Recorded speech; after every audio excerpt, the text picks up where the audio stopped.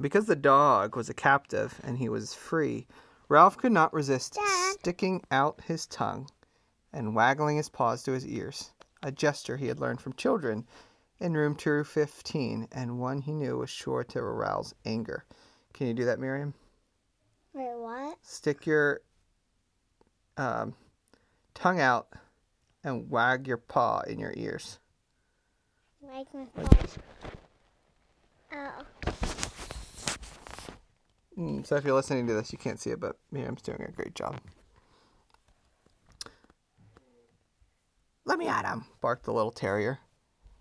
Cut it out, grumbled the man, fumbling for the doorknob of room 211, while Ralph, a daredevil now, rode in a giddy circle around the ashtray stand.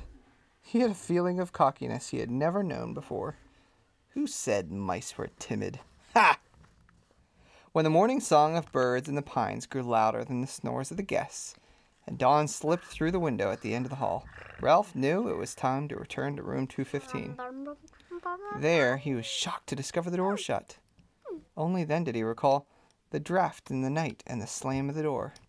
He got off the motorcycle and pounded on the door with his fist. But what sleeping boy would hear a mouse beating on the door? Ralph knew from experience that he could flatten himself out and crawl under the door of room 215, but there was no way he could get the motorcycle through the crack, not even by laying it on its side and pushing. The handlebars were too wide. Anyway, so he's got this problem. He can't get the motorcycle under the door. How do you think he's going to solve the problem? So he went back to his room. He could get underneath the door, but he couldn't get the motorcycle under. So what was he going to do? People are going to start waking up soon. Miriam, quick, what would you do? I would, if the door was open, And you just got stepped on, sorry. Try again. And go. What would you do? If the door was open a crack, then... But it wasn't. Then he would turn it on his side. It couldn't. The handlebars were too wide. Then he would leave it there. Oof. We'll see what he does. Ralph dismounted from the motorcycle, sat down, and leaned back against the baseboard, preparing to guard the motorcycle until Keith awoke and discovered the door blown shut. He was tired after a night of such great excitement and full of dreams. Now that he had seen the hall, he could no longer be satisfied with room 215. It was not enough. He longed to see the rest of the world. The dining room and the kitchen and the storeroom and the garbage cans out back. He wanted to see the game room, where he had been told grown-up people played games with cards and balls and paddles. He wanted to go outdoors and brave the owls to hunt for seeds. Ralph, a growing mouse who needed his rest, dozed off against the baseboard beside the motorcycle. Do you think he'll be seen?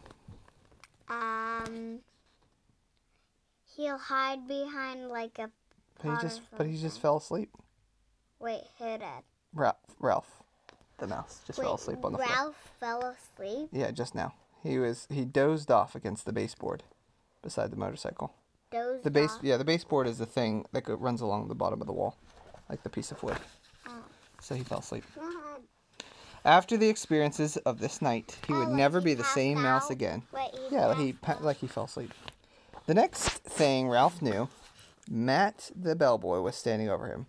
"Aren't you out pretty late?" Mask asked, causing Ralph to jump to his feet, even though he was not entirely awake.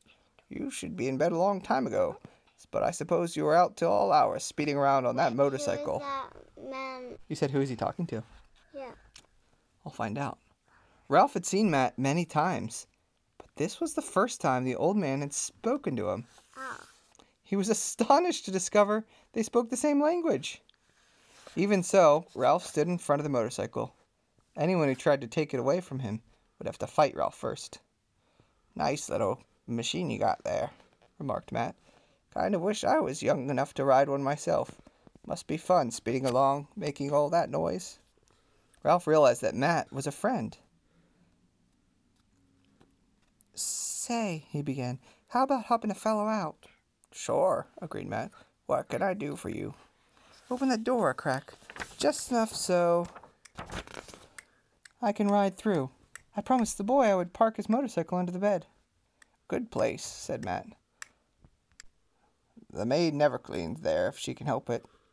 Very quietly, he turned the knob and opened the door just enough for Ralph to ride through. So, Miriam, is this the solution you were thinking would happen? No. Not me either. I thought he was just going to leave it there. Ralph bumped up over the edge of the carpet, swung out around the wastebasket where the bedside table... Did DM out? So Adelai's looking at the picture. What's the picture look like, Adelaide? What's it a picture of?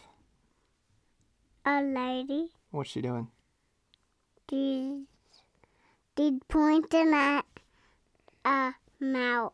Yeah, and what's her face look like? Dad. Sad? Yeah. Maybe. No. What do you think, Miriam? It's like, Maybe. Do you think she might be screaming at her? Yeah. We'll find out. Ralph bumped up over the edge of the carpet, swung around the wastebasket and the bedside table, and was about to drive under the bed when, "Eek!" screamed the boy's mother, who was standing in the doorway between 2:15 and 2:16 in her bathrobe, with her hair up on rollers. A mouse! Ralph put on a burst of speed and shot under the bed. Where? Asked the boy's father, coming in from room 216. Under the bed! Oh, look, Mom, said the boy, jumping out of bed. Keith's face appeared under the lifted edge of the bedspread, where Ralph sat trembling on the motorcycle. Do you know what trembling is? It's like shaking from being scared. The boy held out his hand and beckoned Ralph. Ralph understood. He dismounted and ran up the boy's arm inside of the sleeve of his pajamas until he came to the crook of his elbow. There he waited, shivering, to see what would happen next. So he's hiding in the boy's sleeve. Down at the end, he's hiding. He ran up Keith's sleeve, and he's hiding in his sleeve. Because what would happen if they found? What would happen if the mom found out about the mouse? She already did. Well, but if she actually caught the mouse, what would happen? She would throw it outside. Yeah, maybe. Down at the end of the sleeve, he could see the boy's fingers close around the motorcycle. Then he felt himself being lifted as the boy rose from his hands and knees. It's just my motorcycle, Keith said. Yes, that's it, agreed his mother. The door opened and the mouse rode in. The boy's father began to laugh. You're still dreaming. But I'm positive, insisted the boy's mother. That you saw a mouse on a little red motorcycle, finished the boy's father, and laughed even harder. You make it sound so ridiculous, objected the mother. Well, the father snorted with laughter. Well, perhaps I was dreaming, admitted the mother, reluctantly. But I know I saw a mouse. I'm positive, and I'm going to report it to the management. I knew the minute we moved into this spooky old place that it had mice. Now I've done it, thought Ralph inside his pajama sleeve.